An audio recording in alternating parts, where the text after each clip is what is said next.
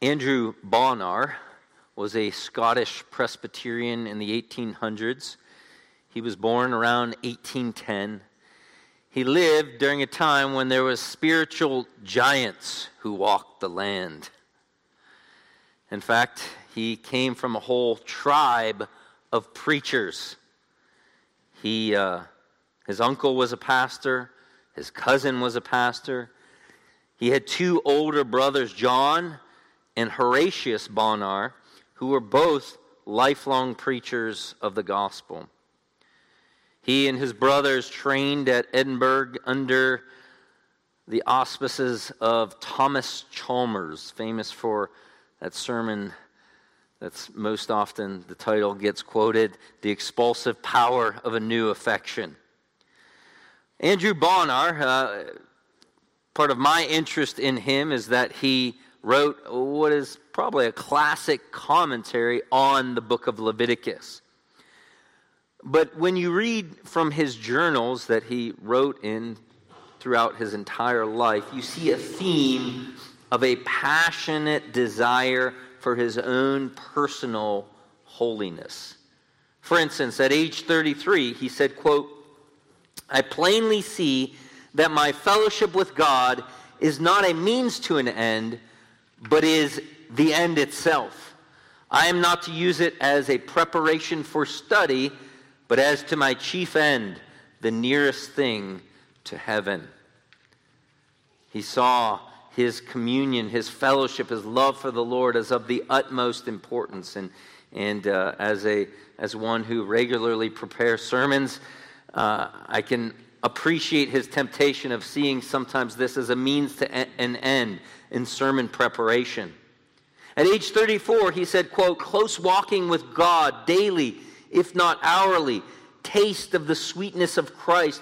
Oh, to be as Enoch till I die."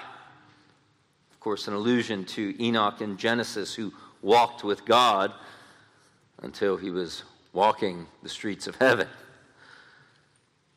At age 55, Andrew Bonar says, "Some nearness and enjoyment in spending some hours alone with the Father, Son, and Spirit. It was basking in the beams of grace."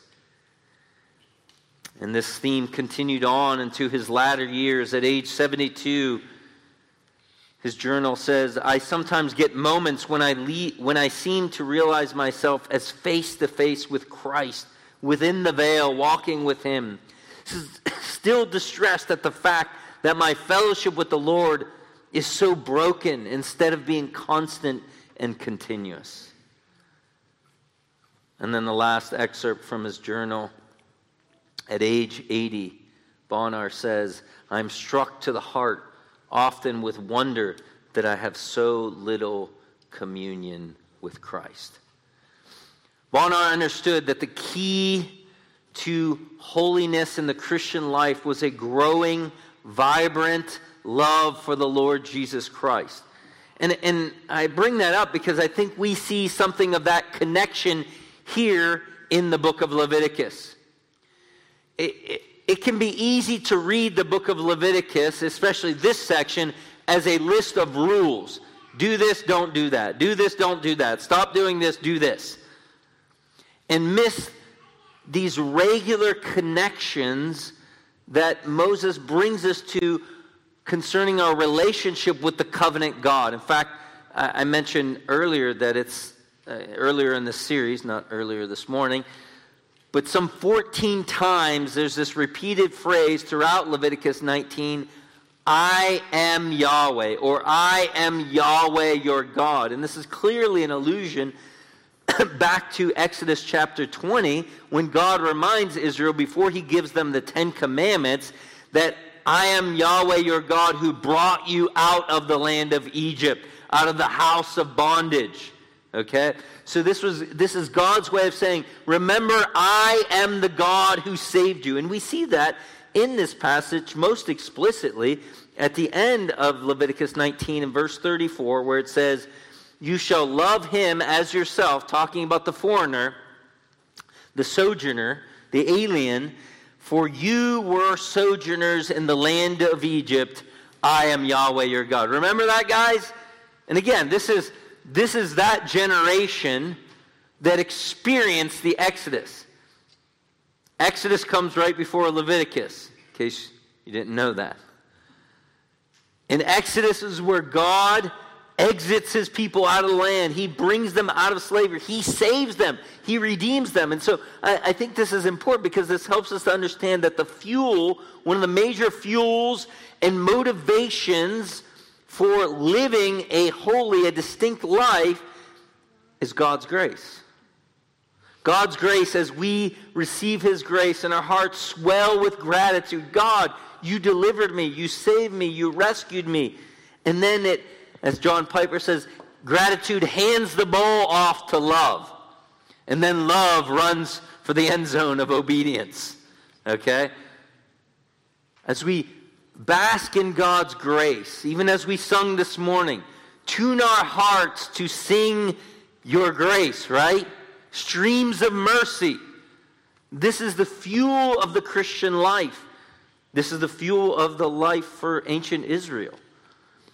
But that's not the only motivation that Moses draws our thinking to. Notice fearing Yahweh comes up several times throughout this chapter, 2 times in this section. In verse 30, he says, "Fear my sanctuary, I am Yahweh." That's an interesting statement. The sanctuary at this point would have been the tabernacle, right? You know, those chapters, what is it, like 34 all the way through the end of Exodus that often is our stumbling point in our Bible reading through the year. You know, there's all the measurements, there's curtain sizes and all kinds of different stuff. All these meticulous descriptions, that's for the tabernacle. And God said, fear my sanctuary, fear my tabernacle. What does he mean by that? Well, remember in Leviticus chapter 10, God struck dead Nadab and Abihu because they offered strange fire. They weren't revering the Lord. There was no holy reverence for this God. There was a trifling with him. And then also in verse 32, in the context of exhorting them to honor the aged, he says, "You shall fear your God, I am Yahweh." And so sometimes we think these kind of 2 pillars are opposites or almost like mutually exclusive. Either my obedience is fueled by God's grace and thankfulness, or it's fueled by fear. And they're not mutually exclusive, as we see here. That this kind of fear of the Lord is a reverence that is rooted in a relationship, a kind of reverence and fear that is probably best understood in the context of a father-child relationship, right? Those of you who have had the privilege of growing up in a home with a loving father, you can often recollect that I love my dad, but I also knew you don't cross my dad, okay? You don't mess with dad. When he says do, you do. And so I know in my own household there was this respect for my father. But also it wasn't exclusive to the reality that I could draw near to my father and hug him and feel the warmth of his embrace. And so it's similar here in Leviticus 19. Because it's no accident that God discloses himself as Father, right? Father, Son, Holy Spirit. So, we're going to look at 4 different spheres of holiness for the believer that ought to be motivated by love and fear. The first is a holy home. A holy home. Does that mean you have Bible verses posted everywhere in your house? You know, everywhere from behind the sink while you're washing dishes and, you know, in the mirror in the bathroom? Maybe. But what is meant here by Moses in verse 29. It says, do not profane your daughter by making her a harlot, so that the land will not fall into harlotry and the land become full of lewdness. You say, whoa. Where did that verse come from, right? I didn't know that was in the Bible. So this is obviously a prohibition related to Israel, and particularly the fathers, the parents of Israel, using and abusing their daughters by prostituting them out. Say, well, what would have been going on during this time for Moses to make such a prohibition? Well, all you have to do is read some of the ancient Near Eastern literature, especially related to worship in the pagan temples, whether it was in Egypt or whether it was the Canaanites, where the Israelites were going. Remember, they're between Egypt and Canaan. God delivered them out of Egypt. He promised them the promised land. They're not there yet. In both places, it was a regular practice in the worship of these pagan gods to have prostitutes, especially in relationship to the gods of Baal and Ashtoreth, which we see, if you read through 1st and 2nd Kings, those names come up over and over and over as pagan gods that seduced the Israelites. In fact, one particular queen in Israel was the evangelist for Baal, namely Jezebel. Anybody naming their daughters Jezebel these days? I didn't think so. And so that was something of the context. Listen to Gordon Wenham in his commentary on Leviticus. He says, temple prostitutes were a well-known feature of ancient religion. Indeed, Hebrew often calls them holy girls. To dispel any lingering doubts about the true nature of holiness, cult prostitution is here declared to profane the girl, make her unholy, and fill the land with wickedness.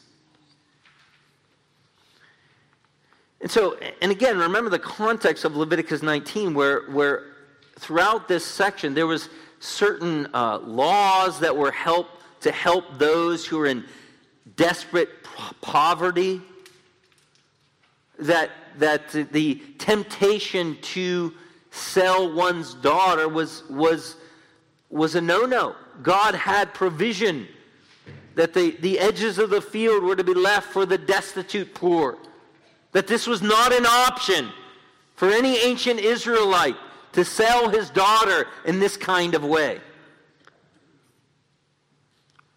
Well, you may think, well, surely, Matt, we are far more morally advanced in our society today.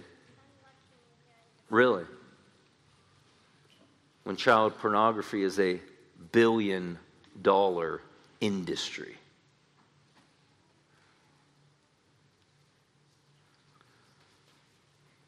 Well, how do children get involved in child pornography? Well, often their parents, or certainly their guardians. And so this is something, again, you can see the relevance of God's law and how it speaks to us even today, thousands of years later. As our culture descends into the abyss of sexualizing children, God's law speaks to us and says, this is not permissible. You do not allow your daughters to participate in this. That there is a holy responsibility that parents in general, and can I say it, fathers in particular, have to protecting their daughters.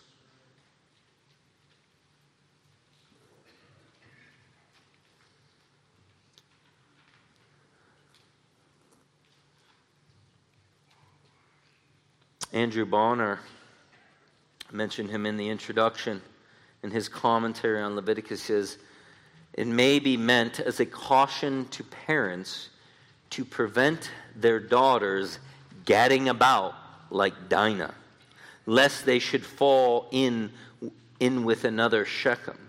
Parents are held responsible for the conduct of their daughters. So much influence they, and so much blessing does God attach to proper training at the hands of parents that neglect in using all these means is reckoned as conniving at and participation in the sin that follows. In other words, parents in general, fathers in particular, you have a holy responsibility to protect your daughters. To do what you can. I understand there comes a certain coming of age where you have no more control over your children, right? But when they're in your home and under your authority, you can do what you can to protect them. Now let's start meddling. Even in the clothes that they wear. Men, fathers, you know all the temptations that are peculiar to at one point being a young man. And you know there are certain things, certain body parts of a female that draw your attention. And so part of your responsibility is reminding your daughters to cover those parts up. To not show them off. Because as the old proverb says, I don't know how old it is, but what you win them with, you win them to. And also, can I say, young ladies, do not kick against the loving protection of your fathers. Do not chafe against it. Nobody, listen to this, nobody loves you more than your parents love you. You get that? You may think that some young man whispering sweet nothings in your ear loves you more than your parents, but I guarantee he doesn't. Now, maybe one day, when he's man enough to take your hand in marriage, he will demonstrate such love. But fathers, we have a sacred responsibility to protect our daughters and to devote them. Again, remember, this prohibition is related to don't prostitute your daughters, and almost certainly it's an allusion to the temple prostitution that would take place in which a child would be devoted to a pagan god. Instead, the Apostle Paul tells us in Ephesians 6, fathers, do not provoke your children, but bring them up in the discipline and instruction of the Lord. Instead of passively allowing them to be devoted to some pagan god, to be used and abused, instead do all that you can in your human effort to raise them as unto the Lord. I understand children are responsible and they may stiff-arm that, but you do everything you can so that at the end of the day, you can say, I did what I could. I prayed for them, I pleaded with them, I taught them, I instructed them.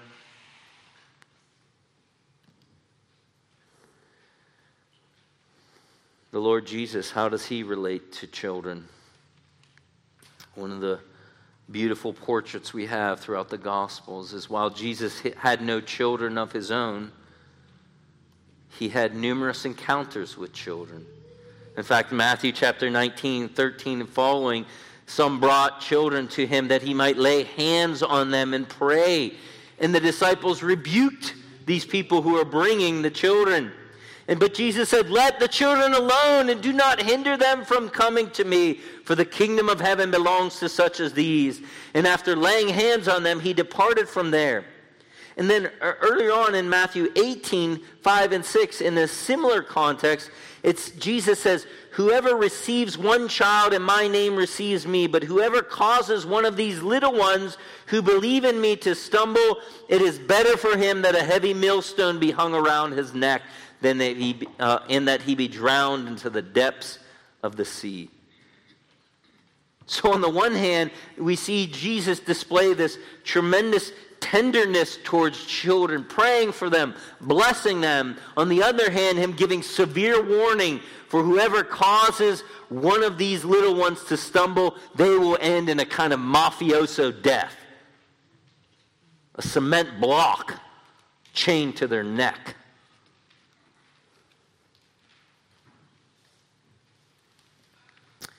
So, holiness in the home. Happy New Year.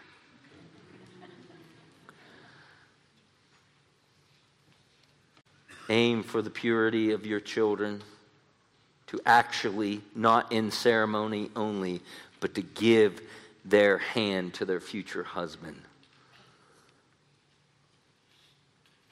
Secondly, holiness in honoring the aged. Or, if you want to keep the H's going, the hoary-headed. Hoary. Verse 32, you shall rise up before the gray-haired and honor the aged. You shall fear your God. I am Yahweh. Verse 32 here says, rise up before the gray-haired. And clearly this is an allusion, rising up in respect, standing in honor. In fact, in Job 29, 7 and 8, when Job describes how he had been respected by others, he says, when I went out to the city gate, when I took my seat in the square, the young men saw me and hid. The old men arose and stood.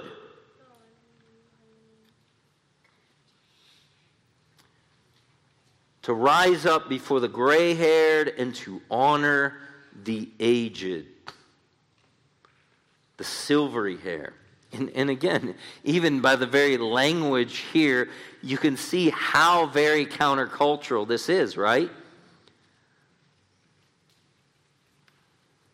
Because typically, when you start to hit those middle-aged years, you're not longing for the gray hairs. You're going to wash that gray right out of your hair. You're doing what you can to conceal the gray hair, to make yourself look younger. And I'm not poo-pooing that. Have at it. But what I am pointing out here is how very countercultural this is. We tend to worship youth. We uphold youngness. But we don't respect and honor the aged as we should. It is interesting that there are some cultures, even some who aren't even necessarily influenced so much by Christianity, who do honor the aged. Eastern cultures. In fact, it is kind of interesting because, and notice the previous verse in 31, it says, do not turn to mediums or spiritists to seek them out to be defiled by them. I am Yahweh your God. Mediums and spiritists were used to consult whom? The dead, right? Ancestors. Those are the really aged, right? They're so old, they're dead, right? And so a lot of times in cultures that worship ancestors, there is also, in one sense, a good respect for the elderly. And so there can be a temptation when there's this prohibition. No, do not consult mediums or spiritists. Do not engage in worship of ancestors, that there would be this dismissing of the elderly. No, we don't want to get into that. That voodoo stuff, no, that's for the pagans. But God here is saying, no, well, on the one hand, you do not consult the dead. You do not try to talk to the dead. You do respect the aged living. You do respect and honor the elderly. And there's a variety of reasons why we should. Number one, God says to. Okay? I mean, that's really all we need, right? Proverbs 16:31 says, gray hair is a crown of beauty. It is to be found in the way of righteousness. Proverbs 20, verse 29, the honor of young men is their strength. The majesty of old men is their gray hair. And we see something of what happens when there is disrespect for the elderly. It often leads to the collapse of society, or in many ways it's an evidence of the collapse of society.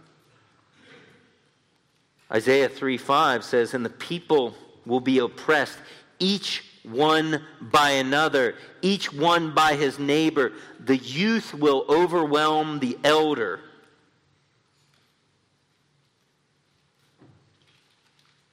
We sadly sometimes see that, the way in which a young person breaks into the home of an elderly person, pistol whips them, leaves them for dead, takes all their stuff. Tragically, even sometimes people's own children and grandchildren do that to them. Awful. In 2 Kings chapter 2 and verse 23, not long after Elijah had been taken up in chariots, there was some 42 young men who saw Elisha, his protege, and they begin to mock him. "Go up, you bald head! Go up, you bald head!" Remember how that one ended? 2 female bears hadn't eaten in a long time, and they saw 42 young men and mauled them all. Now, obviously, that's the way in which these young men were disrespecting the voice of God through the prophet, but certainly there's also something to be said. They're mocking Elisha and his age.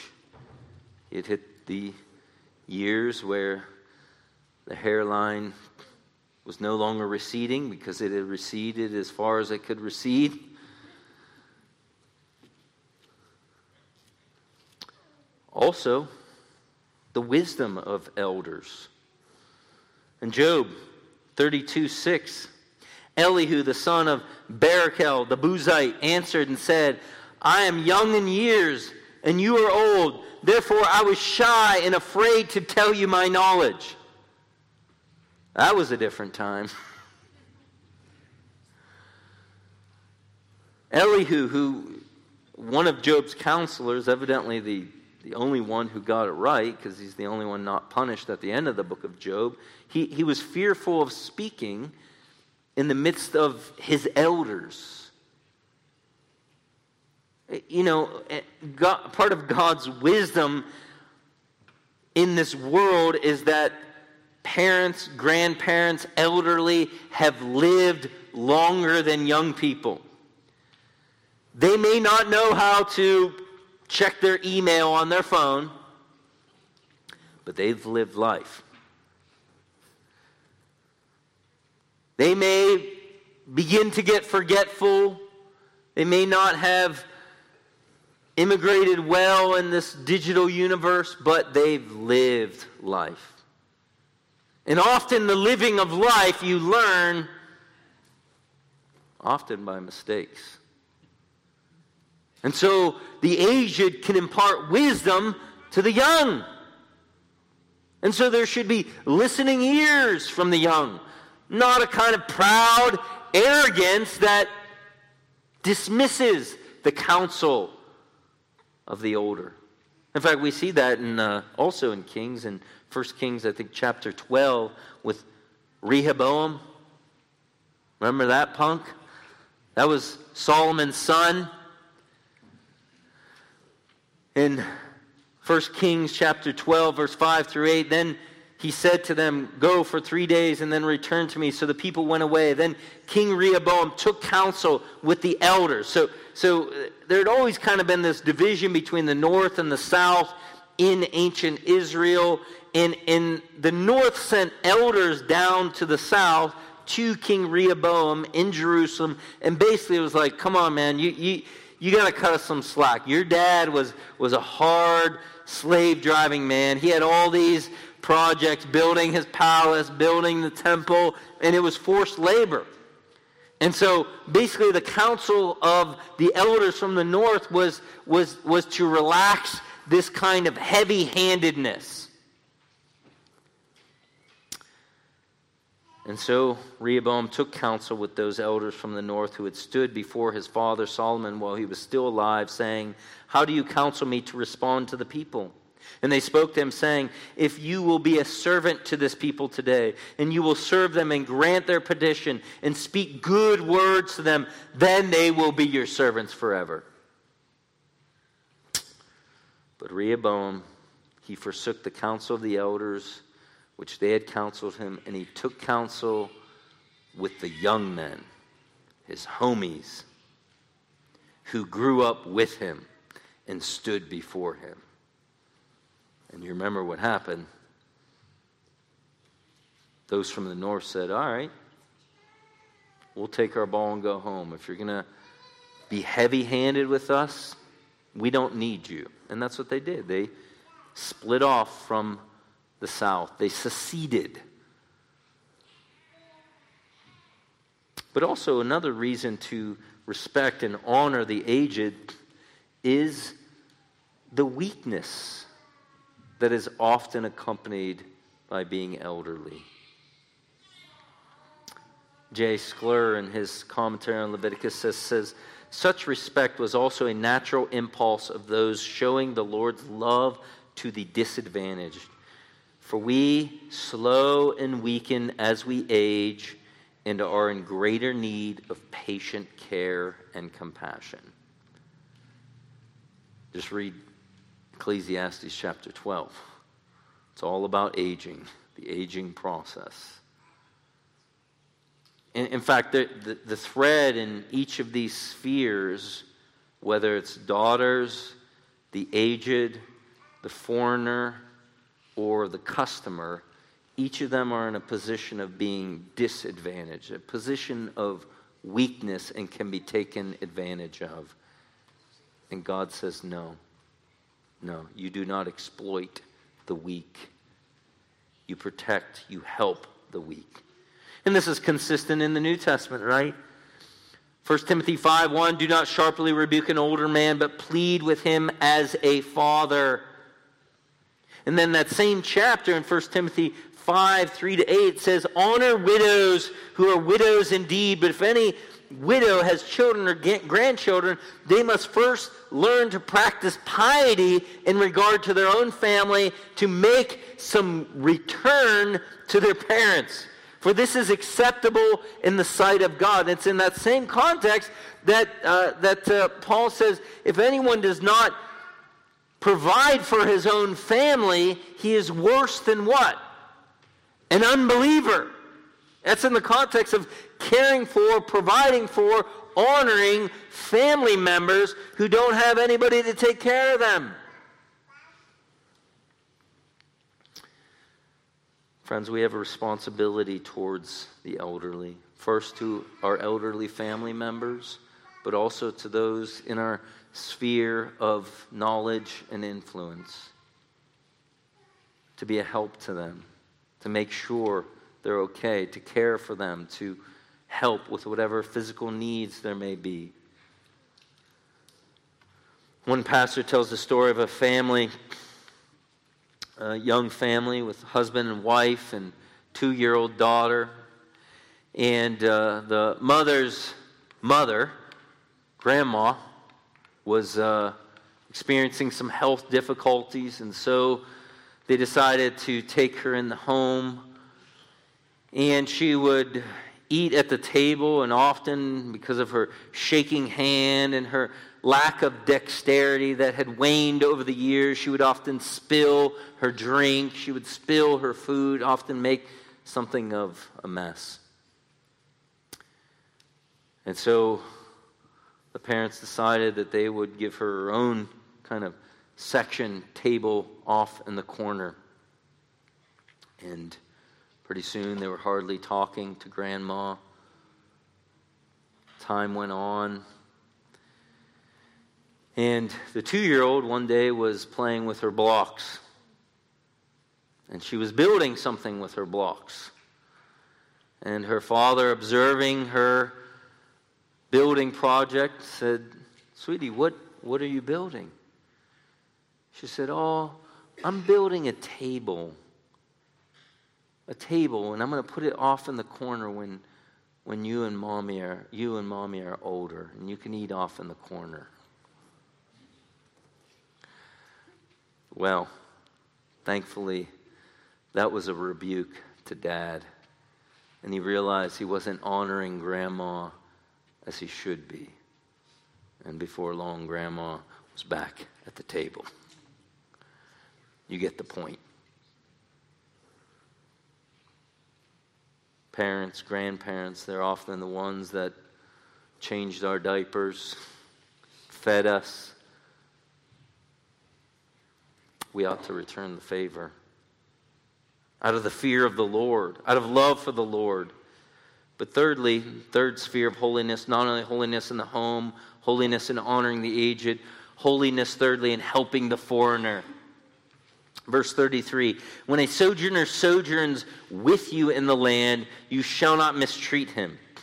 The sojourner who sojourns with you shall be to you as the native among you, and you shall love him as yourself, for you were sojourners in the land of Egypt.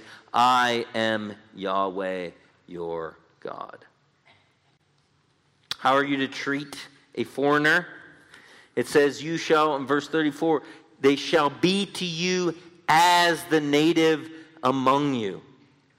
In other words, you're not to treat him or to mistreat him, to treat them like trash because they're an outsider, because they maybe come from a different culture, because maybe they speak a different language, because they maybe have different customs. But there is to be a kindness towards those who are outsiders. And then notice the second way that God through Moses says we're to treat them, to love him as yourself. The standard of love for the foreigner is the same standard that he gave in 1918, namely to love your neighbor as much as you love yourself. So now you can kind of see something of what was going on in the parable of the Good Samaritan, because the Samaritan was indeed a foreigner, right?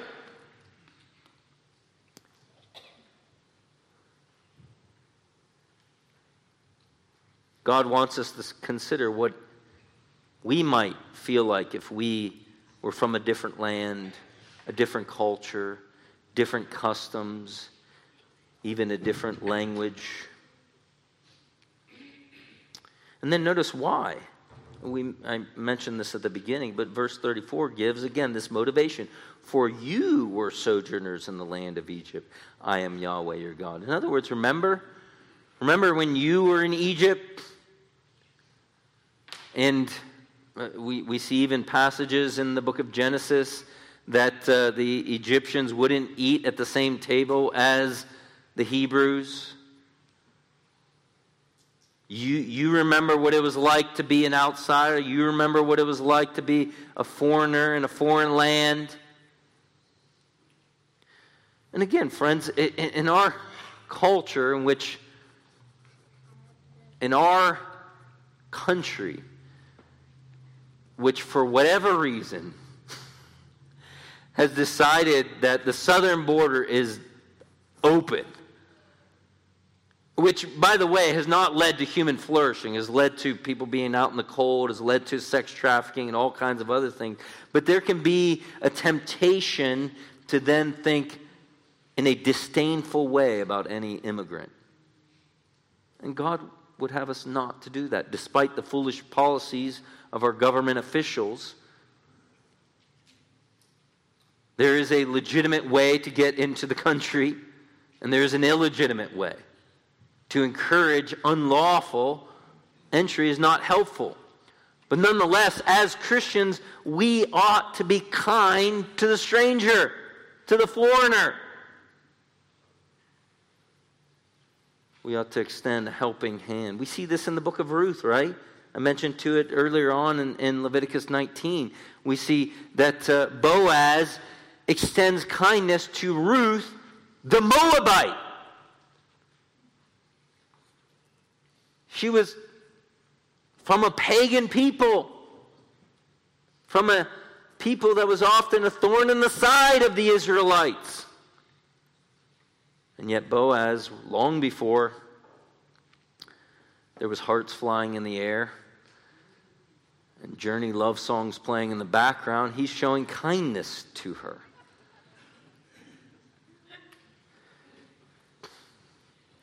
We see this theme throughout the scriptures. Exodus 22:21. You shall not mistreat a sojourner or oppress him, for you were sojourners in the land of Egypt. Again, Andrew Bonar says, the stranger here spoken of is one who has come to reside in Israel for the sake of Israel's God, or just because he referred their land. Such persons are to be so many memorials of Israel's former bondage. In public or private dealings with them, they must not oppress them by word or action. Their laws must not vex them. Israel must have compassion and consideration like the great high priest who was yet to arise. And we see this as well with the person of our Lord Jesus. In fact, there's one occasion in Matthew chapter 8. A leper comes to Jesus. And normally people would run from lepers. But Jesus goes towards this leper and heals this leper. And then almost immediately after that, there is a centurion.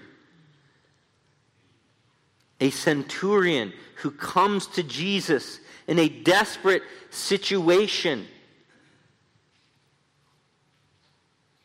pleading with him, saying, Lord, my servant is lying paralyzed at home, fearfully tormented.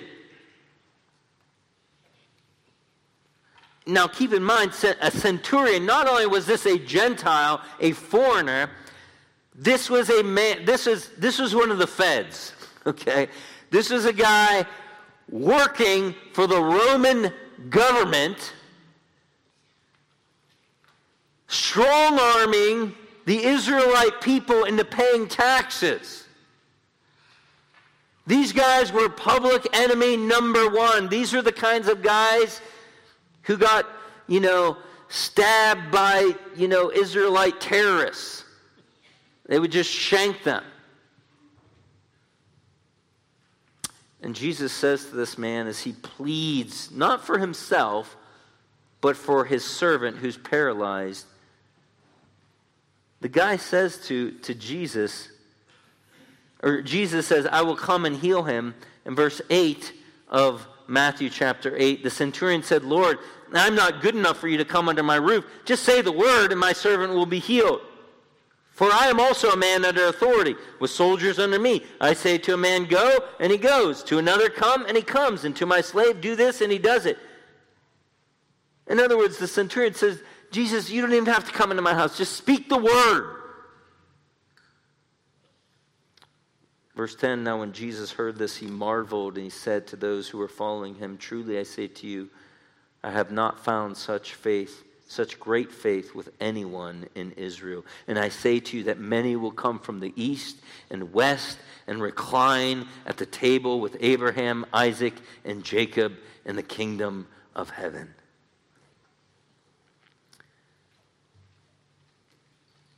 Of course, we see this as well. Jesus' interaction with the woman at the well.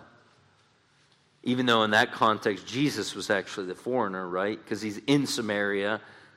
But still, nonetheless, they were close neighbors as Samaria was kind of landlocked within Israel. And yet, this woman is shocked because Jesus is talking to her. Jesus is actually willing to drink from the same vessel that she drinks from and not afraid of getting Samaritan cooties. He plows through all those cultural taboos. Why? To extend the grace of God to this Gentile, half Jewish, half Gentile woman. Showing kindness to the outsider, kindness to the foreigner. Friends, we need to have an eye to the outsider, an eye of compassion.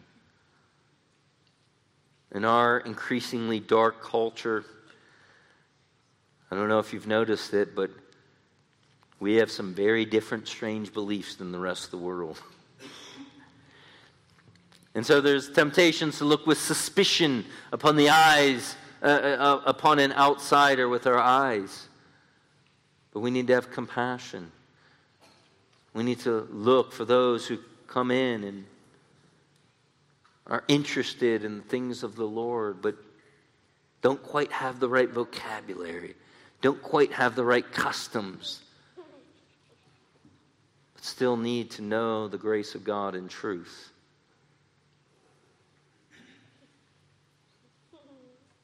Hebrews 13:2 says, "Do not neglect to show hospitality to strangers, for by this some have entertained angels without knowing it." So you can see this holiness is very tangible, right? Holiness in protecting your daughters in the home. Holiness when it comes to honoring the elderly. Holiness in regards to extending kindness to the outsider, loving the stranger, the foreigner.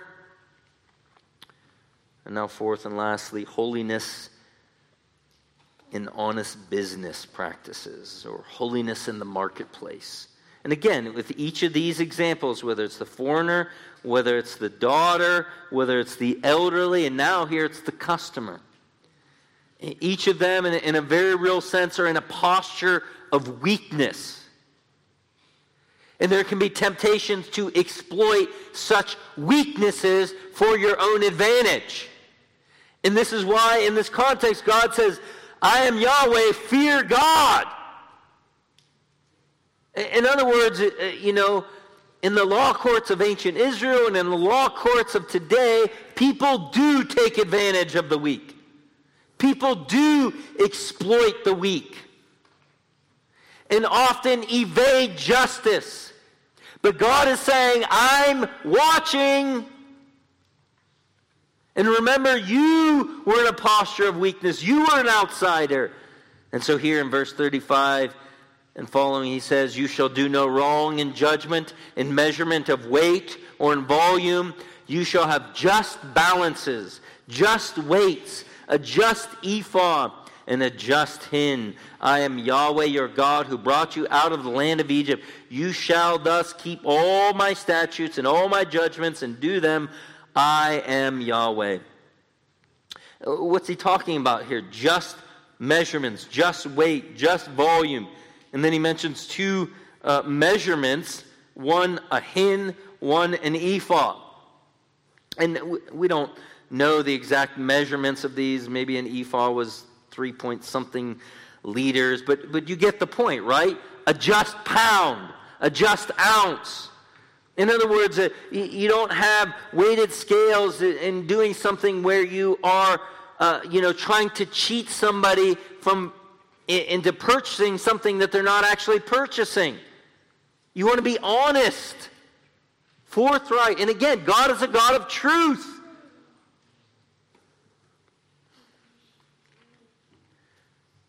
Proverbs 20, verse 10, "Differing weights and differing measures, both of them are an abomination to the Lord." We talked about this earlier in the chapter as it came up earlier in chapter 19. Same kind of idea.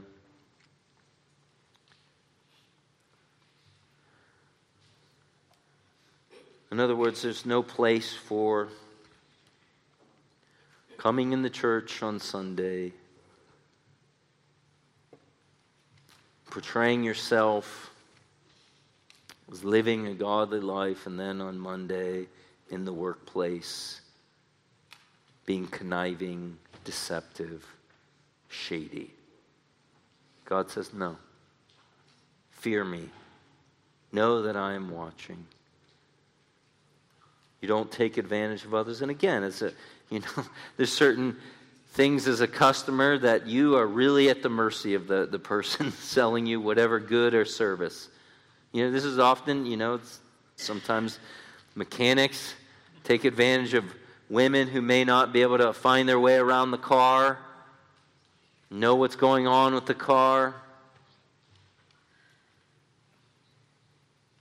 This can happen in sales. It can happen wherever. We want to be honest in our business practices. Remember how Jesus dealt with those who were involved in shady business practices in the temple? There's actually two instances where Jesus drives out the money changers. One at the beginning of his ministry in John chapter 2, one towards the end before he is crucified. And in Matthew 21:12, it says, Jesus entered the temple, drove out all those who were buying and selling in the temple, overturned the tables of the money changers and the seats of those who were selling doves. And he said to them, it is written, my house shall be called a house of prayer, but you are making it a robber's den. He rebukes them. He turns over their tables because this was supposed to be a house of prayer, but he was making it into a robber's den. In other words, what was going on was people were coming from all over the world into Jerusalem to offer sacrifices, and there was a kind of temple currency that they would often have to exchange whatever currency wherever they came from. Let's say if they came from Persia or if they came from some Greek land or whatever, you had to change your currency, and of course there was a little bit of a juice charge with that. There was a certain percentage that went to the temple, and then if you brought your lamb, let's say you brought from some lamb from some far off land, they might inspect, say, no, this is not up to standards for the temple and sacrifice here. And so, but you can go over there and you can purchase a lamb for X amount of dollars. And what was going on was shady business operations here. And all this, by the way, was taking place in the outer part of the Herodian temple, the court of the Gentiles. This is the only place that the Gentiles could actually go and pray and worship. And Jesus was livid about it. He was very angry. In fact, I mentioned there was two instances. One is at the beginning of John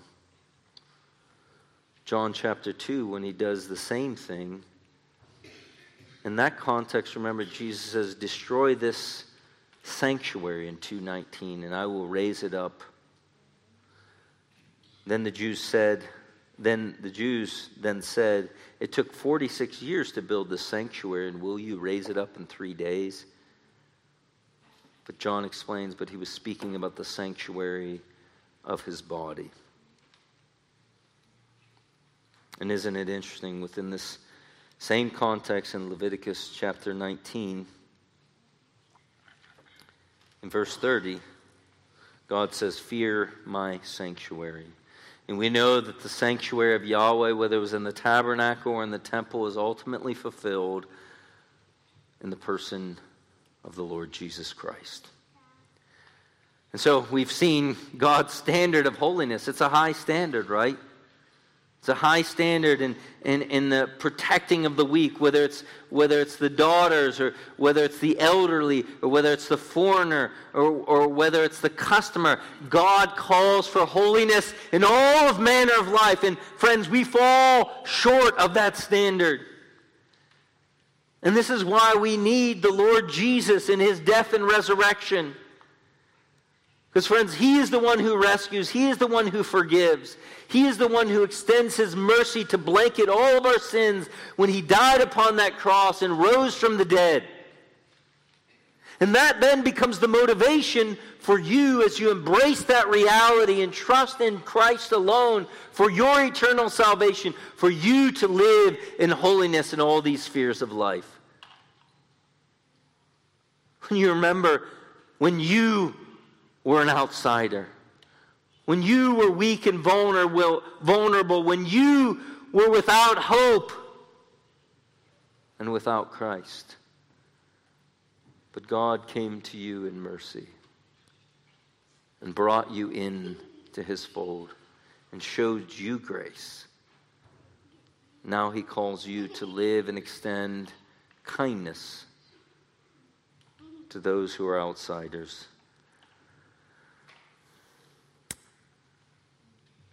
Let's pray.